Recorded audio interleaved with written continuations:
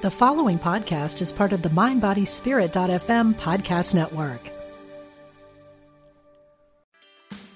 Meditation doesn't have to be a solo practice. Meditation is more fun with friends. Looking for a way to drop in and hang out at the same time? Join us online at Omega Institute for a meditation party with self-proclaimed meditation nerds Dan Harris, host of the 10% Happier podcast, Sabene Selassie, and Jeff Warren. This 3-day retreat will stream live from Omega's Hudson Valley campus May 17th to 19th. Don't miss the party. Reserve your spot at eomega.org/party today. Mom deserves the best, and there's no better place to shop for Mother's Day than Whole Foods Market. They're your destination for unbeatable savings, from premium gifts to show-stopping flowers and irresistible desserts. Start by saving 33% with Prime on all body care and candles. Then get a 15-stem bunch of tulips for just $9.99 each with Prime. Round out Mom's menu with festive rosé, irresistible berry chantilly cake, and more special treats. Come celebrate Mother's Day at Whole Foods Market.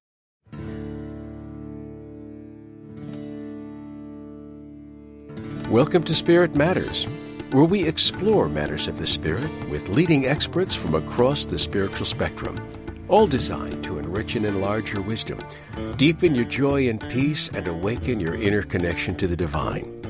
Here's your host, Philip Goldberg.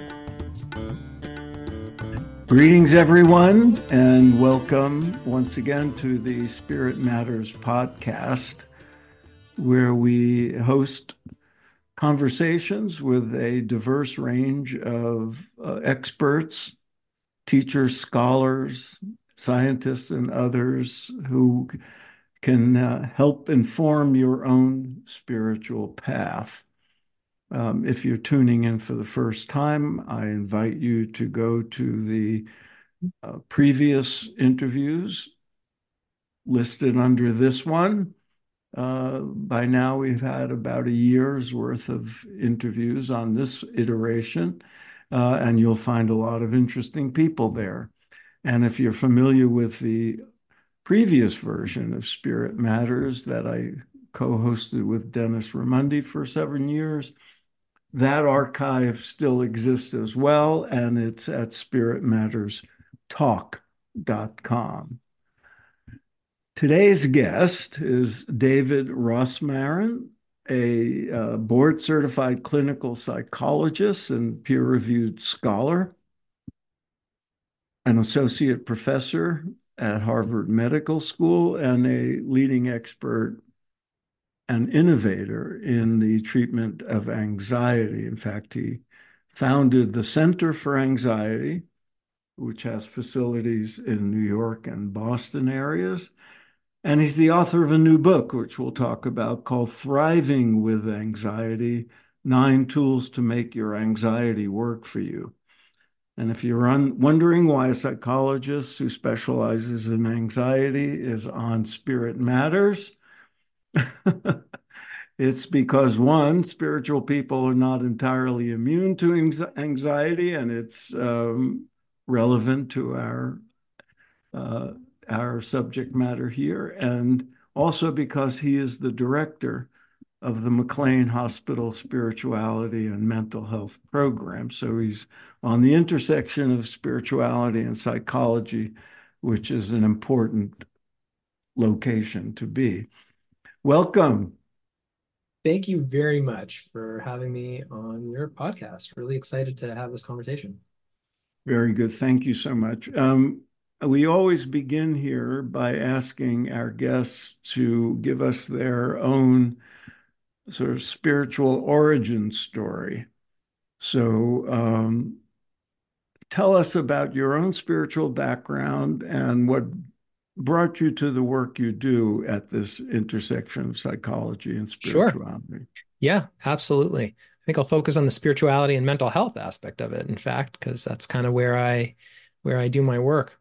So I'm from the Orthodox Jewish tradition, and when I started doing my clinical training in psychology, patients would come up to me routinely and want to speak to me about God. They would want to speak to me about their faith. They would want to speak to me about why they're being punished and all sorts of other questions that were really beyond my pay grade as a clinician. But here I am, walking around the clinical units wearing a yarmulke on my head and sort of attracting this this subset of patients who want to discuss their faith. And at some point I said, this is ridiculous. In psychiatry, in psychology, in modern mental health, we ignore this domain to the point that patients are really pining to have discussions about spiritual matters, and they're gonna attach to anything that looks like anyone who seems like they might be willing to have a conversation about it. And that's not really the best way to go about these things. So from there, I really started doing systematic research at McLean Hospital and within the Harvard Medical School on mental health and spirituality. And, we found that, I was not alone in having faith. And these individual patients who had come over to me are also not alone. In fact, incredibly, in Eastern Massachusetts, more than 60% of our patients wanted to have spirituality as a part of their discussion. You actually have data on that. Yes, 59.8% of our patients, I will tell you exactly. If you really rounded it off to 60. Rounding it off to 60. And furthermore, 40% of those individuals have no faith system. They're not affiliated with a religious tradition. But nevertheless, spirituality is still relevant to the people who we call nuns. And I don't mean N-U-N. I mean N-O-N-Es, the nuns. Right. So this is an area of clinical research that I've been doing now for, I don't know, probably 20 years, longer. And it's really been a personal journey. I've really seen that I'm the importance of the subject personally and clinically to hundreds, if not thousands of patients over the years. And it's quite remarkable to me how central this is to many people. Two questions come to mind that are not on my list of questions. One, I know because I've done a lot of research on the history of spirituality in America that what you discovered would have been, or I should say, the reaction to your insight that spirituality matters to people in a mental health context would have not been as well received 40 or 50 years ago. Definitely. By your colleagues. But a lot has changed, since then. But back in the 60s when Abraham Maslow was beating that drum, he was a lone voice. But I'm assuming, my first question, that there's much more openness to the importance of this area of people's lives than there used to be. And my second question, you could take them whichever order, how has this 20 years of looking at this affected your own spiritual life? Yes, great questions. Firstly, you're 100% right. For the origins of psychiatry, going back to Freud. I mean, he lambasted spiritual beliefs and religious beliefs of any sort. He thought it was, beneath human dignity, to believe in anything greater, to believe in anything metaphysical or anything immaterial, even. And he was unabashed in his criticism for any faith tradition, let alone his own Jewish faith. Other individuals, Albert Ellis, he wrote a book called The Case Against Religiosity. It's really more of a pamphlet. Incidentally, Ellis actually recanted his positions on the matter, and he recognized later in his life that spirituality can be positive as well as negative. So at least there was some movement. But along those lines, many of my mentors, Dr. Harold Koenig, who's at Duke University, has been doing this work for 50 years. Dr. Kenneth Pargament at Bowling Green State University, he was my direct mentor in graduate school. He's also been doing this work 40 years easily. Yeah, they couldn't publish in mainstream journals. They were subjected to far more harsh and challenging peer review. But quietly and slowly and with a lot of patience, a lot of faith, I would add, people like them and others have really paved the way. Today, listen, I'm not going to tell you it's as accepted as any other topic. I've definitely had far more rejections of my papers at the editor's desk. I don't mean peer review, like it's it's one thing if my paper gets sent out for peer review and then there are comments that are substantive on the paper and it gets rejected. I can accept that. That's part of the job. But when an editor says, no, I don't want to publish on this topic, Mm. well, that's a bias. And that's something that's hard for me. It does happen to me more than my colleagues, given my area. But it also, at the same time, I have published in many mainstream psychiatry journals, psychology journals, um, and my colleagues seemed more open to it. So yes, to your point, it is a different game today than it was. It's still not where it should be or needs to be. As for my own faith, there's been nothing greater in some ways to develop my own faith because I simply recognized I have a message. I have to study this. I'm being a scientist about it. I write about the negative side of spirituality as well as positive, right? It's not like I have an axe to grind or a mission, I'm not trying to showcase that it's all positive. And, I've seen what seems to be, I don't know if we want to call it miraculous, but some pretty incredible things like being desk rejected 9 times and then ending up with a paper in one of the top tier psychology journals ever that ends up ultimately, trending in the front section of the New York Times. Like, Mm. that kind of stuff is pretty cool and definitely has enhanced my faith that if you want to stick to things and just because there's adversity doesn't mean you can't overcome it. And when you stick to your perceived mission and purpose in life, there are amazing things that can ultimately unfold. Great. And now you mentioned Kenneth Pargament. Now, I actually had written a question when I was preparing for this.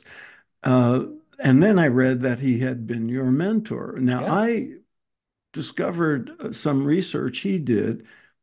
I don't know when he did the research, but I read it 20, 25 years ago. There's been a lot of, or there had been at that times already, a good deal of research about religious participation, church attendance, things like that, and outcomes in physical health. Yep. He had the insight, as I recall, to say, well, let's separate out uh, different kinds of spiritual or religious involvement. And he talked about positive religious coping, as I think was the term, Correct. and negative. And negative religious coping. And Correct. and I thought that was a tremendously insightful thing, and the data backed that up. Can you tell us about that? And Sure. because it probably applies to mental health as well as physical. Yeah, it absolutely does. I'm actually just looking on my shelf at The Psychology of Religion and Coping, Ken's first and very formative book. I believe it was 1997 that he wrote it. Mm. So it's way back. But he's done incredible research on religious coping, and many of his students, myself included, in fact, have done subsequent research within psychiatric populations, within people going through cancer diagnoses, and in different religious faiths, traditions, the Jewish faith, Hindu faith, Muslim, all over, and also for the general population as well. One thing that's very clear about the religious coping literature is that spirituality and religion are not uniformly positive, nor are they negative. And sometimes, in many cases, even for the same person, many cases, the same person uses spirituality and religion in positive ways. It gives them hope. It gives them solace. It gives them a sense of connection. It gives them a grounding. It orients them to a set of values or a set of guiding principles in their life, as you were saying when you introduced this podcast. And at the same time, it can also be a source of struggle, one that calls into question, why is this happening to me? Why do these terrible events occur? Why am I continuing to struggle? Am I destined to struggle forever? Can I overcome these barriers in my life? Am I being punished by Am I being God? punished? Why did these religious people do something terrible to me? They're supposed to be good people. These are normal struggles that people who have a faith system, even if it gives them those positive connection, can and often do struggle with.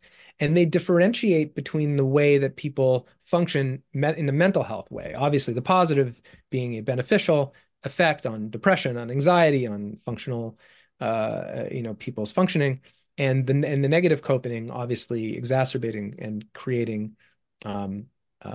potentially creating emotional distress. So That's kind of a summary. When you have a patient who you see is having those negative coping mechanisms or experiences through religion or spirituality, how do you approach it? Great. That is exactly the work that I like to do Ah, because a lot of the science of spirituality and mental health has left open the question, well, now what? How do we actually speak to patients of different faith traditions? Also, the clinicians have different faith traditions, right? It might be different for me to have a conversation versus someone who has no faith at all, and someone who has no training in this subject. So that's where clinical innovation comes in, and that's where I've sort of my really niche area within the Harvard Medical School and McLean Hospital has been what we call clinical innovation, which is developing clinical protocols, guided questions, guided support documents, for example, handouts that are given to patients to guide these conversations in a way that's clinically beneficial to the mm, patients.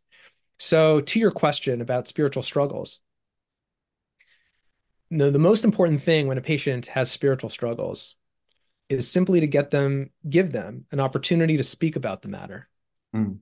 Almost always, patients who have spiritual struggles have not spoken about it with anyone because they haven't talked to their clinical teams because they haven't asked about spiritual matters, and they haven't spoken to their faith leaders because they don't want to talk about the negative side of things. It's embarrassing. They're struggling. That the faith leader might be the reason that they're struggling Right, because it's right. something that they said or something that they did. So these are complicated issues that people often often hold in in the depths of their hearts, in the depths of their psyche, and don't let out without speaking to anyone. So simply providing that, Carl Rogers-esque opportunity for people to simply speak and hear themselves and talk about it using reflective listening. It's really an amazing gift that you can do to patients, and it's a skill that clinicians need to learn how to do. Interesting. But as you said, it would seem to matter to whom they're speaking. I mean, if they're speaking to you as somebody who will take their spiritual life seriously and not just as a sort of extraneous or aspect of someone's life, like a lot of cynical people would, like I would have 50 years ago, when I was an undergraduate. Um, because I read Freud and I Yep. read The Future of an Illusion and, Yep. would have been in that camp.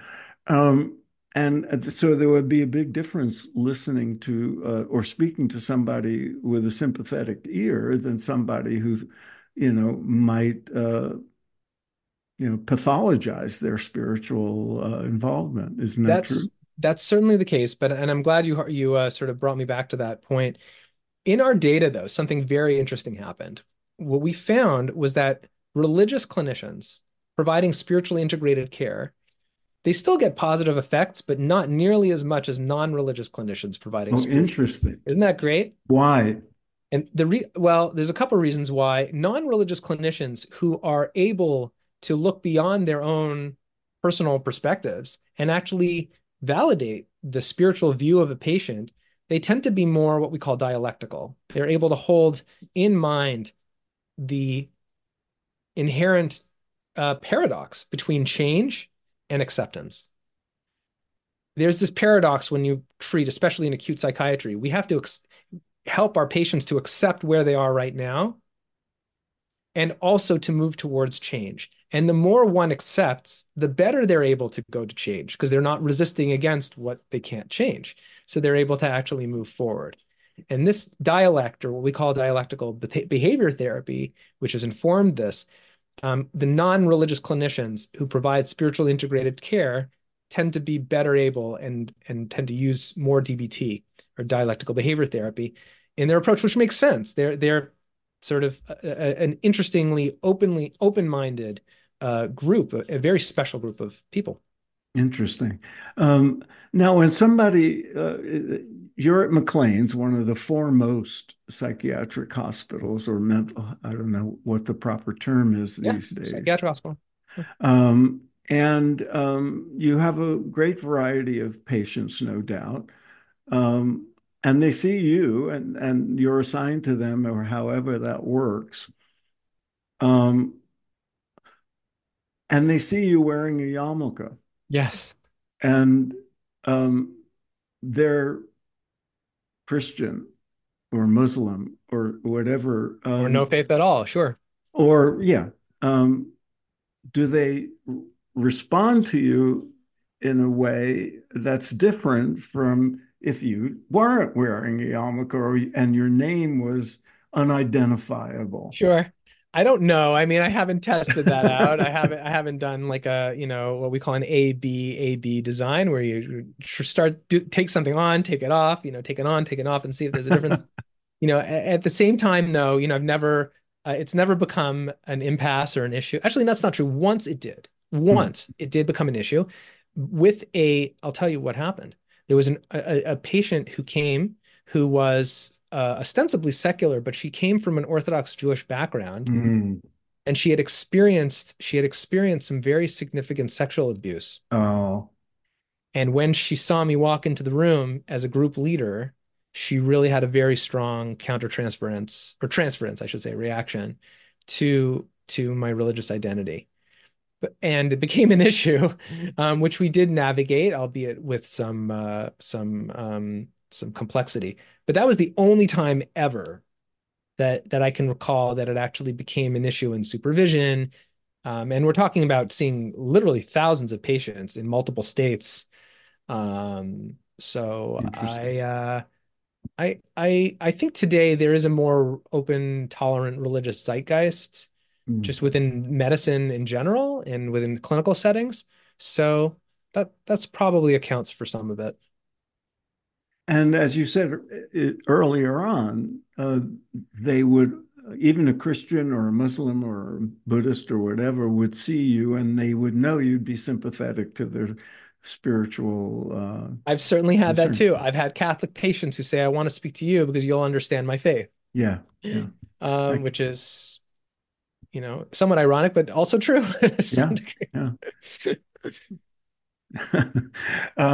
Let us come on to the topic of anxiety, which is Sure. how I discovered you when your publicist sent me a pitch to have you on. And my first reaction was, well, this is a show about spirituality, but she she assured me that you're a good match and it turned out to be true. Thank you. What got you interested as a clinician in anxiety as a focal point of your work?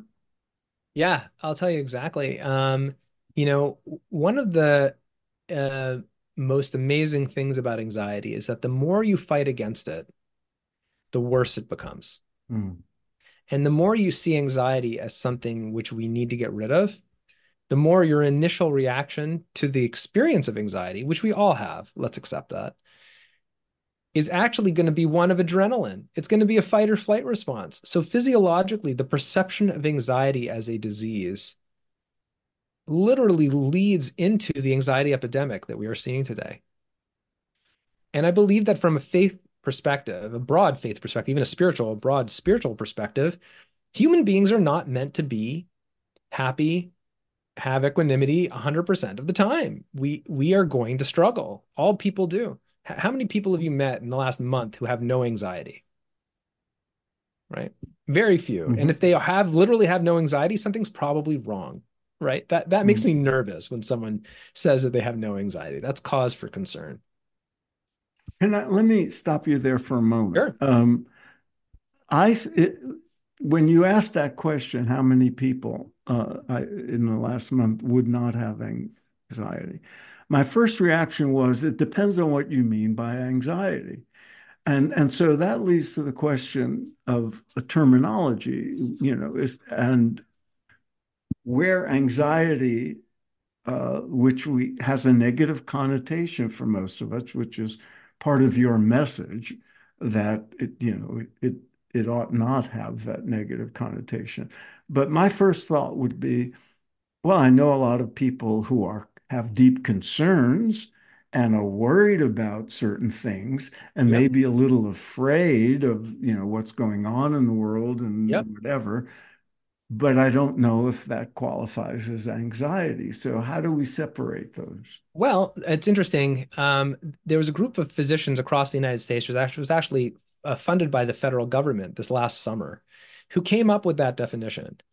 And using what's called the GAD-2, the Generalized Anxiety Disorder two-item measure, there was a recommendation that all PCPs, all primary care physicians, all general practitioners at all visits screen for anxiety using this two-item measure. And what was determined was the cutoff would be any anxiety at all, any significant worry, and any significant anxiety in the last 2 weeks. Without looking at the context, without looking at the person's baseline, so we have come to pathologize normal, healthy mood states. And you're Mm. right. I do think there's a line where people are like, no, that's very significant anxiety versus having any anxiety. And I think we have a very materialistic approach when it comes to mental health and especially youth, especially young individuals and teens and young adults and children. We pathologize even the smallest levels of distress that they might experience. So, I agree with you. I think some level of distress is going to happen to all people, but that's not what current thinking is Mm. in the culture, or in the medical profession. And I think that's actually creating quite a lot of distress. And it seems that your book, the focus of your book, and probably your work at all the work on anxiety you do, is to depathologize. I mean, I'm going to read from the press release. It says, often those who suffer from anxiety either exhaust themselves trying to cure it or resign themselves to a lifetime of fear and worry. And you're proposing a different approach. Quote, instead of fighting their anxiety, what if people could turn it into a strength? Yes. Take over, elaborate Okay, on you want me to that. explain that Yeah. one? That's a fair question. I think again, when you take a spiritual approach to mental health, let's talk about depression for a minute, not to take the conversation too far off. Any level of sadness or losing enjoyment in your current activities for a week or more, technically speaking, you're moving into meeting criteria for a major depressive episode, as opposed to having a normal fluctuation in mood, which might be even a form of spiritual searching. My dear colleague and mentor colleague, really, Dr. Lisa Miller at Columbia University. I'm sure you I've know heard the her, name. Yeah. come across her. I'd be happy to introduce her, in fact, if you like. Um, she has said she gave grand rounds at her hospital a couple of years ago, and she stood up and said that many times depression is functional because people are saying, "Hey, my life is empty. I want to have more of a spiritual connection. I want to have a better connection with the people who I love. I'm feeling like, I'm being sucked in to just making money and spending it, and my life is really not directioned. It's not based on values. And people can fall into depression because of that, because they feel disconnected. And that depression can lead to spiritual growth if we see it in the right way. Well, anxiety, I think, has even more possibility for growth. Not only spiritual growth, but also our connection with others. It can enhance our empathy. It can enhance if we open up and be vulnerable with people and talk to them about how we feel, it can enhance our connection, it can increase our self-awareness, our self-compassion. It can lead us down many roads that are actually very healthy and adaptive and different than the lifestyle that many people have today. Your subtitle is Nine Tools to Make Your Anxiety Work for You. Do you want to talk about those tools? The book also has 3 sections, and I found the structure of it very revealing in itself. So maybe you want to talk about, Yeah, I think going through all 9 of them would be kind of tough, yeah. in the time that we have. But I'm happy to talk about the 3 groups of those tools. So the first group of those tools relates to enhancing our relationship with ourselves. Often people who go through life and they're doing extremely well materially. Their careers are wonderful. They're making loads of money. They're driving fancy cars. They don't have a care in the world. Those are the people, in many cases, I'm concerned about the most Because, because they're not aware of their emotions. And then if something goes off the rails, they will not be able to manage it. uh, And we saw this in the early days of COVID, in fact, that a lot of people who were flourishing and doing extraordinarily well all of a sudden had anxiety for the first time, as opposed to having recognized along the way, oh wow, sometimes I have good days and sometimes I have bad days, and these are my triggers, and this is what sets me off, and this is how I can manage it, and having that basic toolkit to be able to manage the vicissitudes of life. And anxiety can teach us all of those tools. In many ways, it's a blessing that can make us more resilient and make us more aware of ourselves. But as long as we have those, specific, I should say, as long as we heed the message of anxiety and have those tools in place to be able to use it, it doesn't have to throw us off our horse. So that's the first section of the book, our relationship with ourselves. The second is our relationship with others. Anxiety can greatly deepen our emotional intimacy and connection when we are willing to express it to others. Often people, when they feel anxious, it gets converted into anger. mm, And hey, you shouldn't be doing that, as opposed to, hey, what you're doing is actually making me anxious and I need you. It's very hard to say I need you to someone, mm, but it's true. We do need people. We need probably tens, if not hundreds of people to function week to week, month to month. We need people to love us. We need people to care for us. We need to have compassion, and we all need to have more of that connection.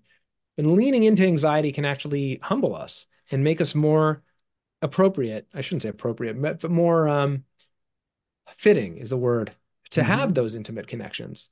It can prepare us. It can prepare the groundwork that has to be done in order to build edifices of real connection and intimacy with other people. And then finally, spiritually, you mentioned Abraham Maslow beforehand, and he gets prominent mention in this last part of the book, along with Viktor Frankl and several others.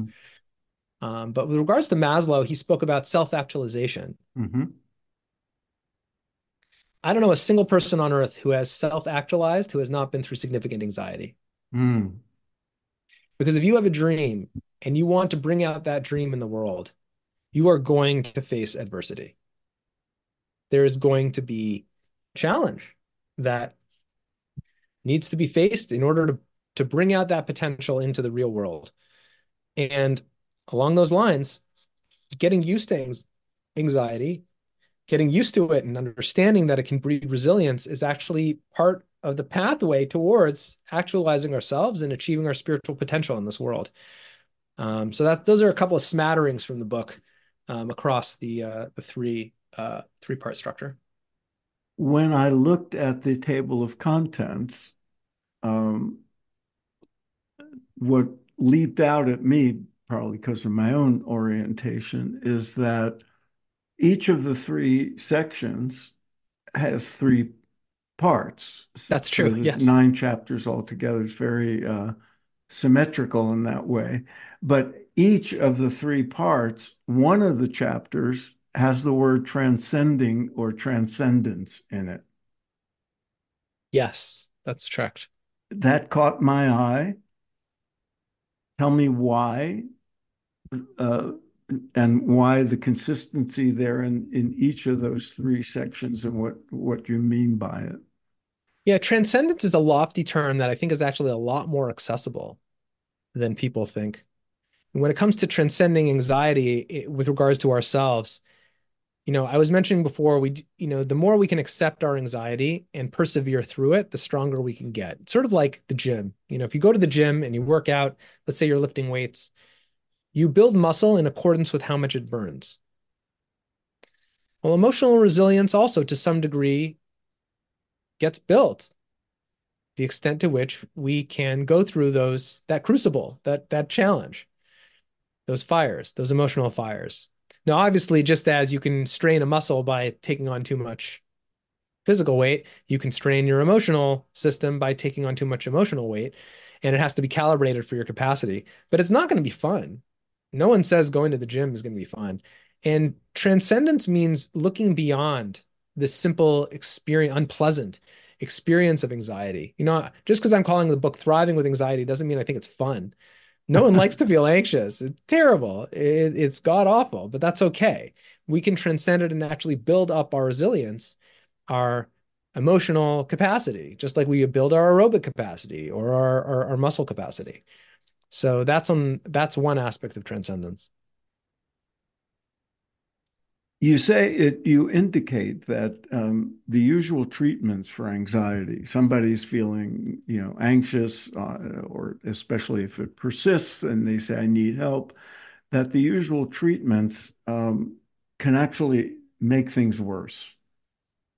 Yes. And I'd like you if to explain why you feel that way, or what your research indicates about that, and also how medications fit into that. Yeah, I think primarily that does refer to medications. So, I want to clarify there are a lot of effective treatments for anxiety. Cognitive behavior therapy is something I'm very well, trained in and have practiced for now 2 decades. And I think a lot of the approaches in there are effective, especially when they're framed in a way that helps people to move forward and to um, parlay their anxiety into positive ways in their lives. So I'll start by saying there are effective strategies. I'm not saying that there's, what I've written is not at odds with all aspects, not in any way, of modern psychiatry or psychology. Um, with regards to pharmacology, with regards to medications, many prescribers misuse medications by saying, oh, you're feeling anxious, take this and you won't feel anxious anymore. Mm-hmm. Now, what invariably happens is the patient, if they listen, they take the medication, and eventually they come to have some sort of a breakthrough anxiety. And the reason is because they're human, and we are all going to feel uncomfortable sometimes. But now they're taking a medication. They've been told that they're not going to feel anxious. They're starting to have breakthrough anxiety. What's the next step? What are they going to think? Mm. I'm a failure. Something's really wrong with me. I can't handle this. So now that small Or amount I'm of not taking enough of the drug. or I have to take more, or whatever it is. They go to Yeah. their doctor at best, they go to their doctor and say, this isn't working. So the doctor says, great, let's take more. The next thing happens. Then the doctor adds another medication. Then they add a third one. I'm telling you, I don't know how many patients are on our current roster with more than 3 medications. Many of them have 5. I've had patients who had 20 different psychiatric medications who came to my office. Wow. And it's very common. People just add and add and add. And I don't have a problem with using multiple medications, but the goal cannot be to get rid of your distress. The goal needs to be, let's get it into a reasonable mid range so that you can learn skills to be able to manage it. To me, that's responsible pharmacological practice. But telling people, selling them on the snake oil that you're going to get rid of all your distress, I have problems with that. I think it's actually led into the anxiety epidemic. Interesting. You say you use a three-step process for each level of, section of the book. What are those 3 steps? The first is to recognize and identify the issue your anxiety is calling attention to. So maybe explain that and tell us what the other two are. Yeah. In each of the steps, there's our recognition of how we are feeling, simply becoming more in tune and more aware of our anxiety and not fighting against it. Well, that actually leads into the second one, which is acceptance. Accepting our anxiety and not fighting against it is the next piece. Once we have recognized how we feel, we're not avoiding it, and then we've accepted it in the second step, there's a third step of being able to transcend it. And that means really parlaying it into positive ways in our life. Obviously, I'm speaking in broad generalities, and the book really is much more practical than this, and really takes people step by step with lots of case examples. But nevertheless, that is the overall structure. Coming back to the connection between anxiety and spirituality. Sure. Um, you indicated before that anxiety can be a trigger to get people onto a spiritual life or to deepen their current spiritual life.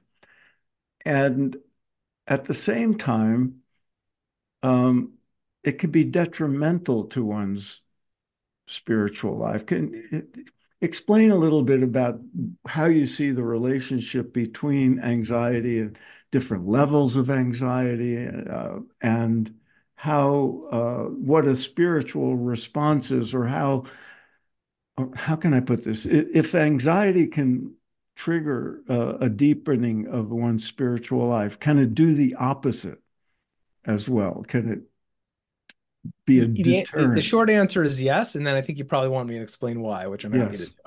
All right. So yes, there are different effects or whatever. It depends on what people do with their anxiety. How we respond to our anxiety is far more important than whether we have anxiety in the first place. Mm. And really, at the heart of my book is that we need to change our relationship with anxiety. So when we have it, or if we have it, we will not turn it into make matters worse. We will actually use it in a way to move us forward. And depending on how people do that, they can have, in this case, spiritual growth or potentially a spiritual decline. I'll explain it with regards to spirituality now. So, at the core of anxiety is uncertainty. When I don't know what's going to happen next, I'm likely to be anxious. Mm-hmm. Adding one more piece to that, when I can't tolerate knowing what's going to happen next, I'm Mm-hmm. going to feel anxious. It's not only the uncertainty, it's actually my tolerance of that uncertainty. Mm-hmm.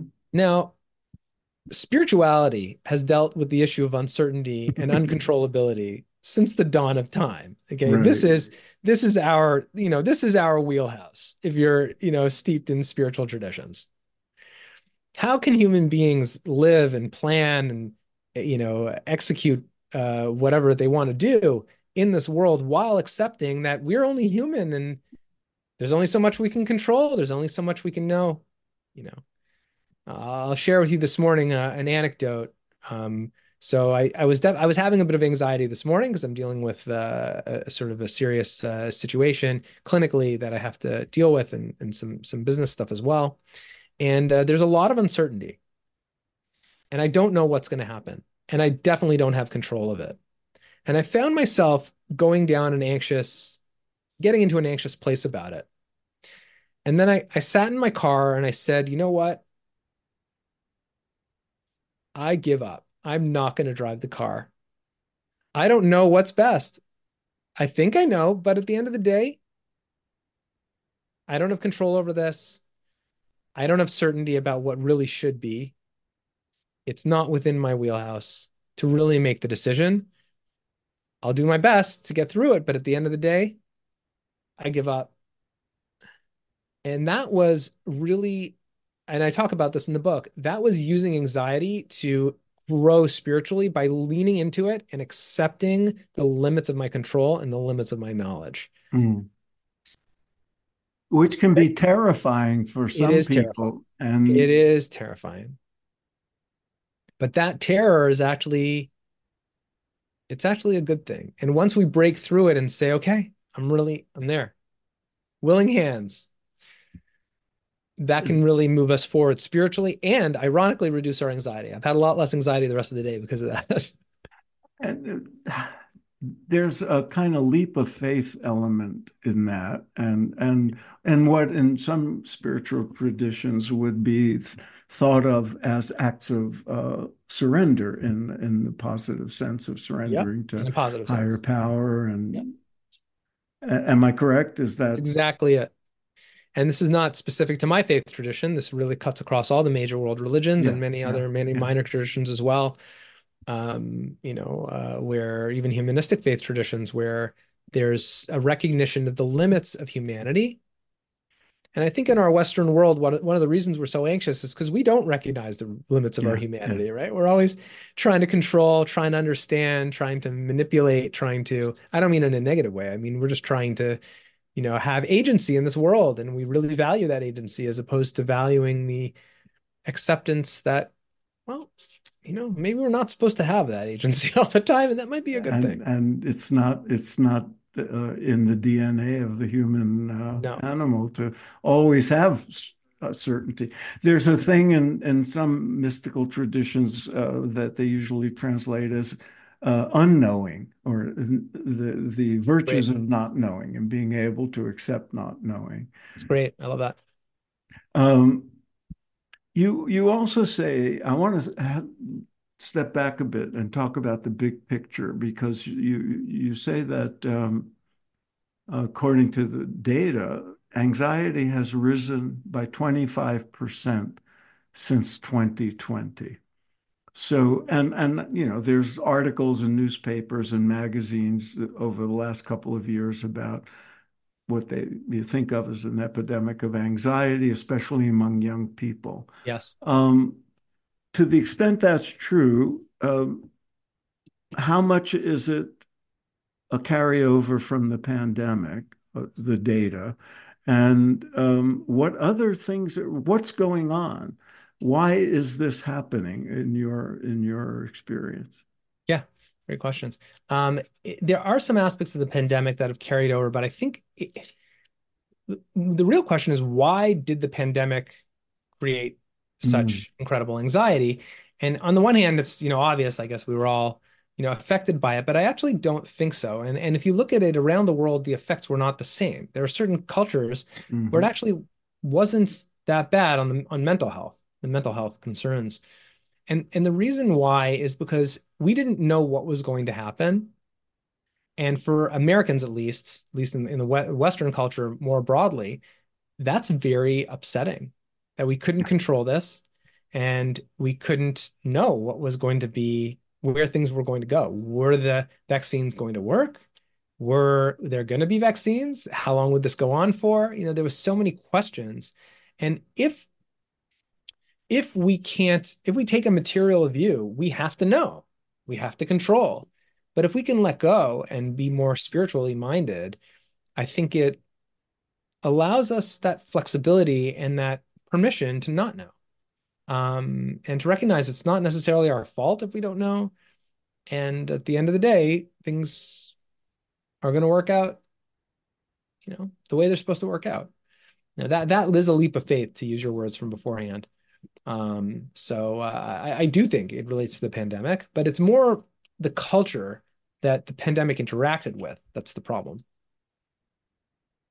So what other factors have entered in, if there's much more anxiety now than there was a few years ago, and if it's especially affecting, I mean, it's heartbreaking for me when I hear about teenagers and people of student age having serious anxiety on a chronic level, and Yes. suicidal ideation and all that. Um,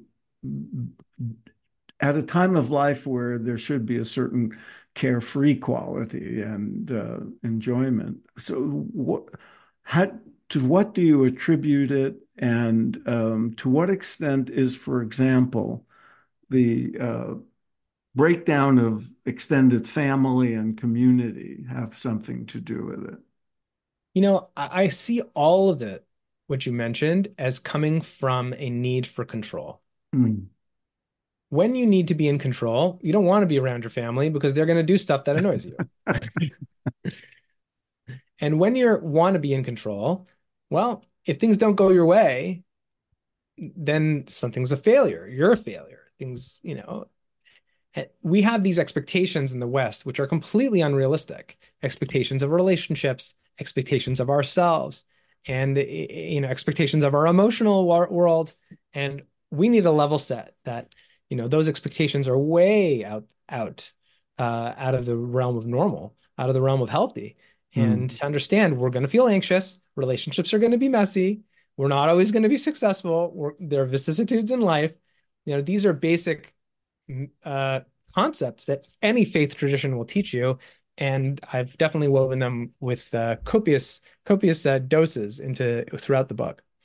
You also say that we're one of the reasons is an obsession with safety and security. Yes, Uh, very much so. how does that figure in? Well, from a material standpoint, we have to not only be safe, but guarantee our safety and know that everything's going to be okay. And in reality, our best efforts are No guarantee at all. And if we're being sober, if we're being honest, we'll be sober enough to recognize that, we can do our best. Yes, and we should. Absolutely. I don't deny that. But there is a letting go that all humans have to do at some point if we want to live emotionally healthy lives. To what extent, if any, are factors that we don't normally think of in this context possibly contributing? I think of, for example, our diets, the amount of sugar and caffeine and other stuff we consume, um, the drugs people take, drinking. Um, you're a clinical psychologist, there's a link between mental states and physiologic states. So is any of that factoring in? Yeah, metabolics, metabolic psychiatry is an up and coming field. I have Ah, some colleagues who are actually doing some very cutting edge research in this area. I interesting. think it's still early days to say that all aspects of diet really have such a massive impact, with the exception of what you mentioned, caffeine for sure. Other factors, though, seem to have a greater impact, like our sleep, Mm. because when you sleep, you let go, and you're like, I'm not in control for the next 7 or 8 hours.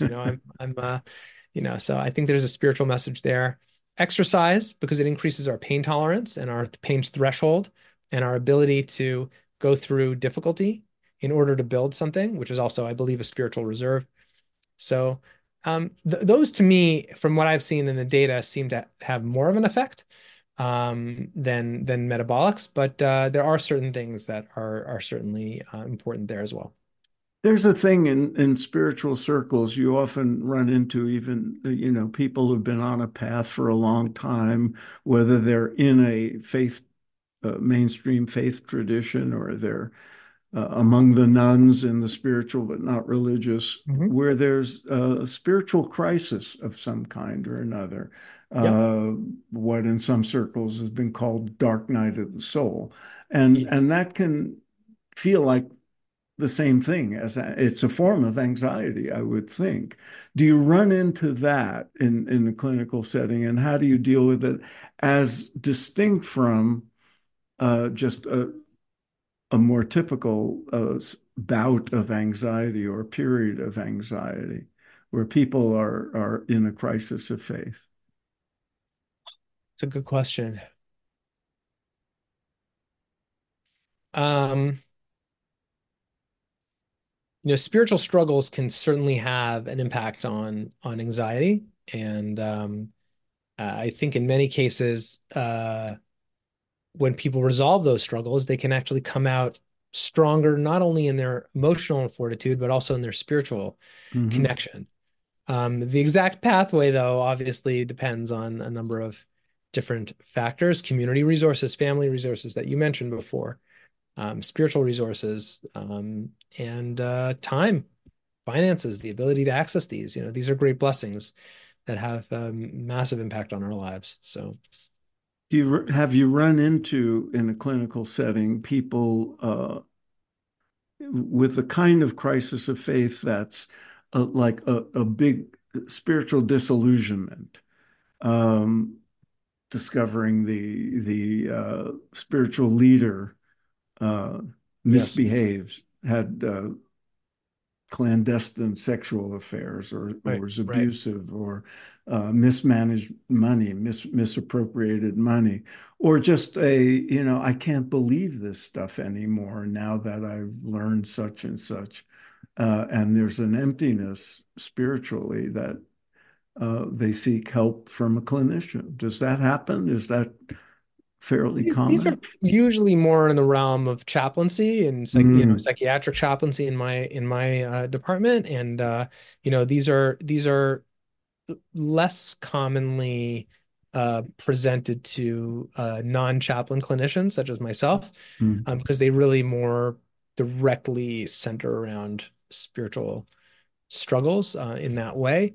Beyond the reflective listening, like I mentioned before, which is extremely important, just to get the patient to talk about it. mm. So often I'll speak to the patient, say, just, wow, this is important. Have you spoken to anyone about this? No, almost always, no. and then, refer them to the chaplain. That's a good double team approach. Interesting. What about the aspect of spiritual practices? How does that fit into your approach to anxiety and the intersection with spirituality? Sure. So I speak about prayer in the book, and prayer as for example, request prayer, like asking, one's spirituality for assistance, as a way of actually not trying to manipulate the heavens, rather as a way of accepting that there's a limit on human control, and that a greater, larger force is shepherding the world towards some sort of goal. And learning to accept that and relinquishing control through the spiritual practice, the religious practice of prayer, can be a great aid to anxiety, because it really encourages us to grapple with and struggle with, in a good way, the limits of our control and our humanity, which is pretty powerful. In the short time we have left, for listeners who experience anxiety, what are the takeaways you'd like them to have, other than go read Thriving with Anxiety, the usual book promotion answer, but also how to distinguish when what they're experiencing can be, something they can manage with a little help, and when to seek professional help. I mean, there are degrees of anxiety, obviously. Yes, great question. And I talk about this in the preface of the book, that there are really four groups or types of people, I should say, who have anxiety. There are people who are flourishing, people who are doing extremely well, and even they have some anxiety from time to time, although, like I mentioned before, often feel intoxicated by success and don't really focus on that, often to their detriment. So that's group one. Group two are people who are languishing. They don't need clinical help per se, but they are struggling in some way with a reasonable amount of significant anxiety. That, I think, is in some ways the best group of people, because they are grappling and dealing with their anxiety, hopefully moving towards greater emotional resiliency and greater connection without it sort of getting the better of them, so to speak. And then there's the latter two groups, which are people who have distress and then severe distress. And the difference between those is that distress is that people can function day to day, but they still need professional supports. And severe distress is when people cannot function. So they might need to go to a hospital setting or residential setting or something like that. Across the board, for all four types of people, I think the first and most important message is that we understand that anxiety is a normal human state, something that we all go through in some degree, and not to judge ourselves or get upset or to catastrophize when we start to feel that anxiety, and instead to learn in a positive way how to use that in our lives. Now, to what extent we need supports to do that, and which are the specific tools and how to go about that, well, that's on an individual basis, but certainly simply the act of knowing, simply the framing of knowing that our anxiety is normal and that we can use it in a positive way, I think there's nothing more important. Very good. Thank you, Dr. Rosmarin, for being with us.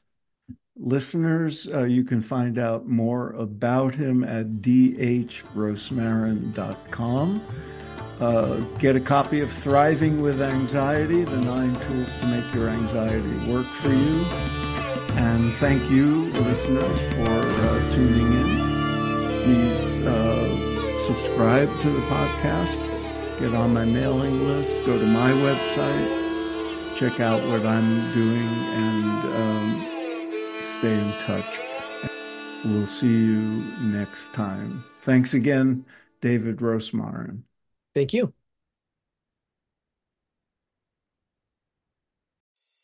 I'm Dr. Mona Lisa, and I've been a medical intuitive for over 30 years. Let me help you find new ways to heal physical and emotional problems. Be a part of my Healthy Living Intuitively podcast studio audience every week. Follow me on Facebook, Dr. Mona Lisa fan page, and Instagram, Dr. Mona Lisa 1, to get that information. I answer audience questions, and you can learn from people calling in that might be dealing with the same things that you are. Follow Healthy Living Intuitively, part of the MindBodySpirit.fm podcast network, and wherever you get your podcasts.